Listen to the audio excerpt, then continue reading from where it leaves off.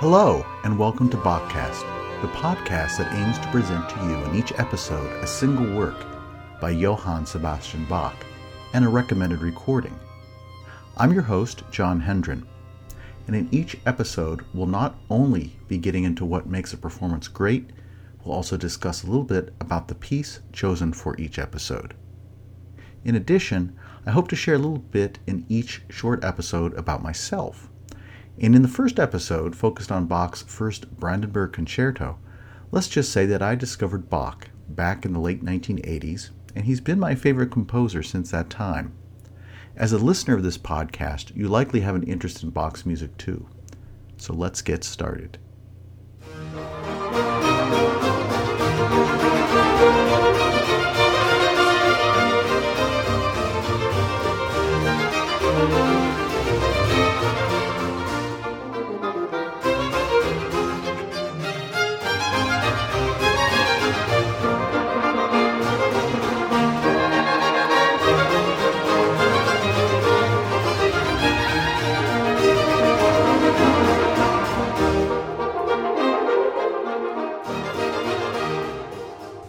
I'm going to make a few assumptions with this podcast, not just in this episode, but as the series. And that's the first is that if you're listening to this, you're probably not a Bach expert.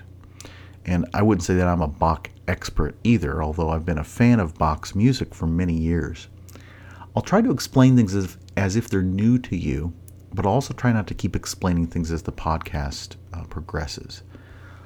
For instance, with Bach's first Brandenburg Concerto, you'll see it listed with a catalog number, and I think we should point out what those numbers are all about. For the first Brandenburg Concerto, it's BWV 1046. Bach's works have been cataloged by a gentleman by the name of Wolfgang Schmieder, and the catalog system he came up with was the Bach Work Catalog, or in German, I'm going to butcher this, the Bach Werke Verzeichnis, and it identifies each piece by a unique number. And you don't need to know those numbers to enjoy Bach's music, but it is sometimes helpful to know of them. For instance, to search for a recording, to look up a score if you're interested in reading music. I find it becomes very helpful when you're looking up vocal works, because German is not a language I'm real familiar with. And typing in the German on the computer I can make mistakes, don't find what I'm looking for. And so when I am putting music into my iTunes collection, for instance, I always add those numbers. And all the composers really, big composers out there like Beethoven, Mozart, they all have these catalog systems, and the numbers are just a simple way to look up the works. And so in Bach, BWV is the catalog number. And they're sort of organized for Bach's works by the type of work. And so the Brandenburg Concertos are in the higher end of the catalog, 1046. If you think of Bach's last cataloged work, 1080 is where that kind of ends. And then they have found new works or have attributed works to Bach since the system was put into play. And so those higher numbers, like 1100s, are towards the end of the scale. And if you're looking at a very low number in the Bach catalog, you're usually typically looking at as cantatas, which start with BWV 1. So Bach wrote these 6 so-called Brandenburg Concertos, and we'll get to more of the story behind them in future episodes, because the history is very interesting. He never published these works in his lifetime, and we only discovered them many years after he died. They found them in a stack of music they're going to throw away. He did, however, reuse some of the material, and so there are portions of the Brandenburg Concertos you'll find in his religious works in cantatas, both with singing on top or as kind of a introductory symphonia to the larger piece. And as you'll discover with Bach, he was never shy about reusing quality material or even changing his ideas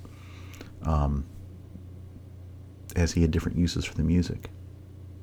The first concerto is the most grandiose of all of them. It's sort of the biggest in terms of having 4 movements, and it's scored for a number of soloists. None of the Brandenburg concertos are the same in terms of their scoring. They're all kind of unique. And so the first one is where Bach calls for 3 oboes, a small violin referred to as a piccolo violin, 2 horns, a bassoon, and a supporting orchestra, including the basso continuo, which is a part of many Baroque works. It's the bass line, and you'll hear harpsichord in the bottom. Bach doesn't specifically write out a harpsichord part, but it's just kind of implied that that instrument's going to be flushing out chords along with instruments like a cello or a larger double bass. Both the oboes and bassoons are double reeds, and it's not unusual in a lot of Baroque music when there are oboes present that you would have a bassoon for the bass line. Beyond the number of instruments, Bach chose an unusual structure for this work. A lot of concertos by Venetian composers like Albinoni or Vivaldi have a 3-movement structure, fast, slow, fast. And we know Bach was sort of aware of Vivaldi's work. He rearranged some of his concertos. And while Vivaldi didn't write every concerto in 3 movements, his contemporary Telemann liked a 4-movement structure of slow, fast, slow, fast. But what Bach does here is a little unusual. He goes fast, slow, fast, and then gives us a series of dances, a minuet in rondo, which means the main theme keeps coming back and sort of with other dances in there. And so having the dance structure as part of a concerto and the opening sort of just very big and bold opening of this concerto really point to France a lot. And we do know that Bach was aware of not only Italian style at the time, but French style. And this last movement, the 4th movement of Brandenburg 1, if you compare recordings, it's the one that probably has the most difference among the performances in terms of the tempos and style that folks put into the interpretation. Like Vivaldi's 4 Seasons, these concertos by Bach are among his most popular works. There's a lot of choices in the recordings that are available. Of the recordings I've purchased and collected, all of them use historical copies or use the authentic instruments from Bach's time. This is a movement that got started in the late 60s, really started to blossom in the 80s. If you went out into a record shop in the 80s and were looking for a recording of this, you'd find kind of a mixture. Today, predominantly, you'll find the historically informed recordings. The feature in this recording, which is the first one I know of that did this, used a lower pitch standard. I'm not going to get too deeply into this, but it is believed that a lot of the instruments in Baroque times were not all tuned the same, and we've sort of adopted today a pitch standard that's half a tone lower than today's pitch. So if you were playing a C on the piano, it would actually sound like a B natural, the note right next to it. And this recording uses what they refer to as a French pitch, because they did some research into the woodwind instruments that would have been available to Bach at the time. And they made the decision to record at around 392 hertz for an A, which on the piano is a whole tone lower. So since this is written in the key of F major by Bach, if you were to play along on the modern piano, you'd be like an E flat, a whole tone lower. It's important at a micro level to know that, because the sound, the color of the sound is going to be different. And if you weren't comparing albums, I'm not sure that would be so important. But if you do compare, and you're listening to one versus the other, that's one of the things that's kind of interesting.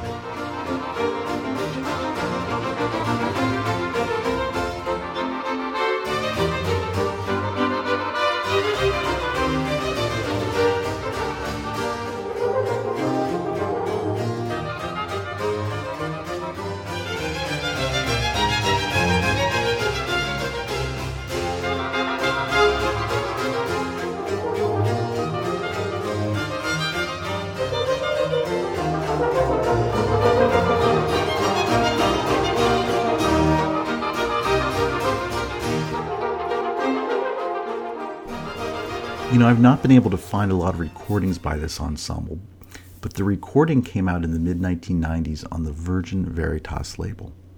Among all the recordings I have of the Brandenburgs, their reading of number 1 is very flamboyant, daring. I think it's a lot of fun. Among the standout characteristics is that bold horn playing that you heard. And what we'll hear later is some improvisation by the oboes. On the downside of this recording, the recording quality I don't think is the best. I tend to listen both with speakers and with headphones. And the recording suffers, I believe, from the microphones not being close enough to the instrument. So what we're going to get in that recording, you'll notice it a lot if you wear headphones.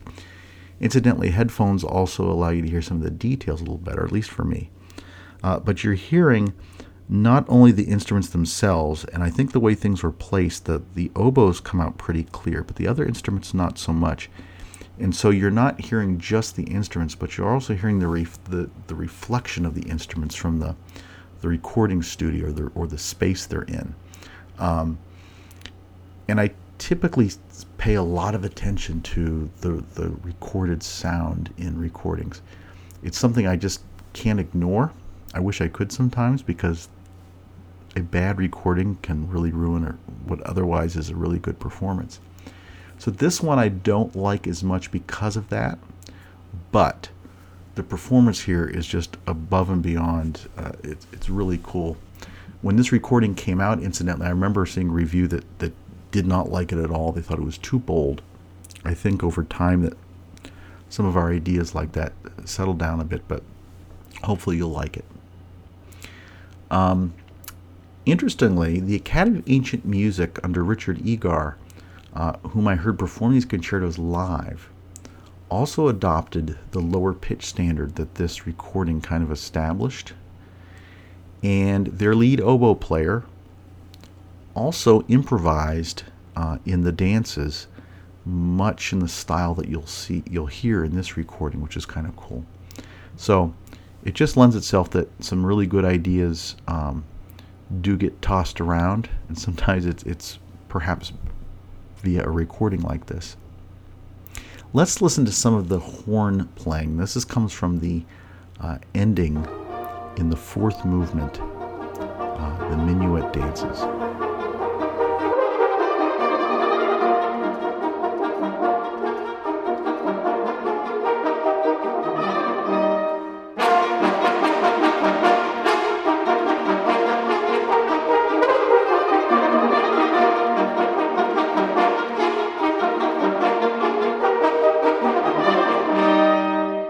When we listen to classical music, you rarely hear horns that are that kind of outdoorsy.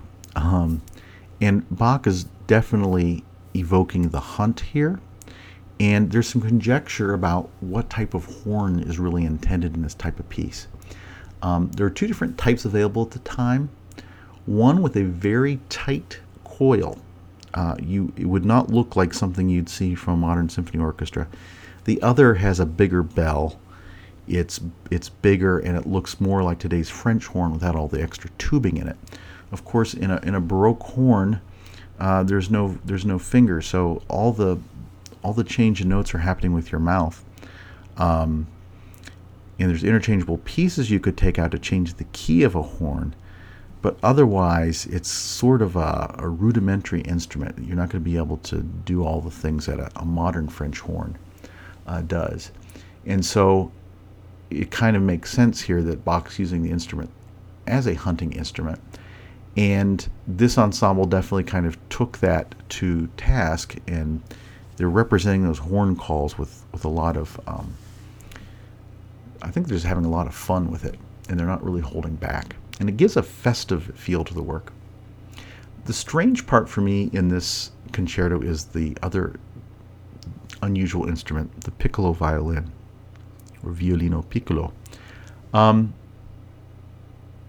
As I've read on it, it was sort of an instrument used for dancing. It perhaps came from Poland. And I want to listen to the 3rd movement. That's a fast movement. It pits the violin in a difficult spot. The instrument is softer than the regular violin. It's got that against it, and yet it's got to live on top of everything else, all the other texture of the instruments. And Bach's requires some really athletic work from the performer to be noticed in this texture. You'll notice that there's a lot of multiple stops where a chord is written out and the bow has to go across multiple strings to sound all those tones. And I'm wondering if the Bach has pitted this violinist as a character in a story. And what is Bach trying to say with the instrument trying to fight the rest of the crowd? It's kind of interesting. The effect here is only heightened by Stravaganza Hamburg's choice in tempo. It's not typical. It's a little fast, but I think it's done so very well. Some very strong playing. Enjoy.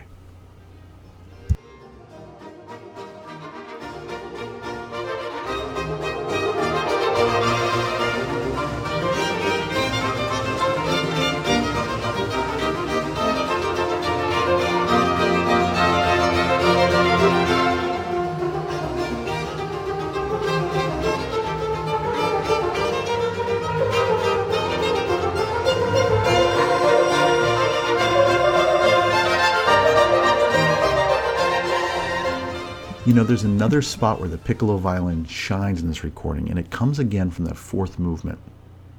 First, we'll hear the oboes playing alone with the bassoon, which is simply delicious. If we were to be following Bach's score, we'd see that the oboe players are putting a lot of extra notes in that really work, but Bach did not write. That's the improvisation.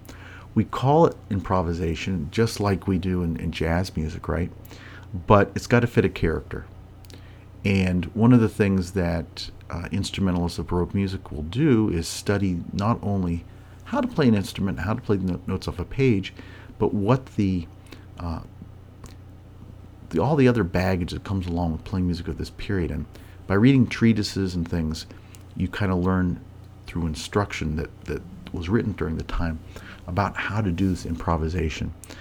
It's unusual to hear it because typically we think of this in solo music, like a solo keyboard piece. You'd expect maybe a performer to add stuff.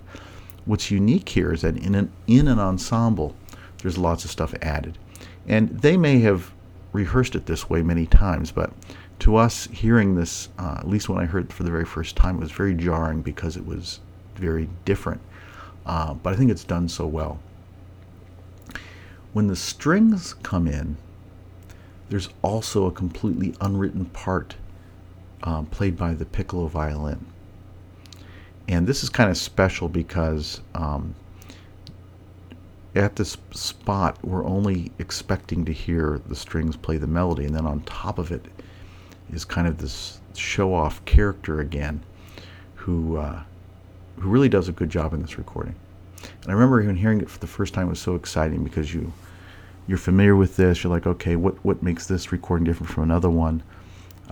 Why did I buy a new one? How does it compare? And this being the first concerto in the box, you throw in the CD, and it's like, whoa, the horns arrested you, and then it was all this extra notes going on, which was really cool. It sounded great.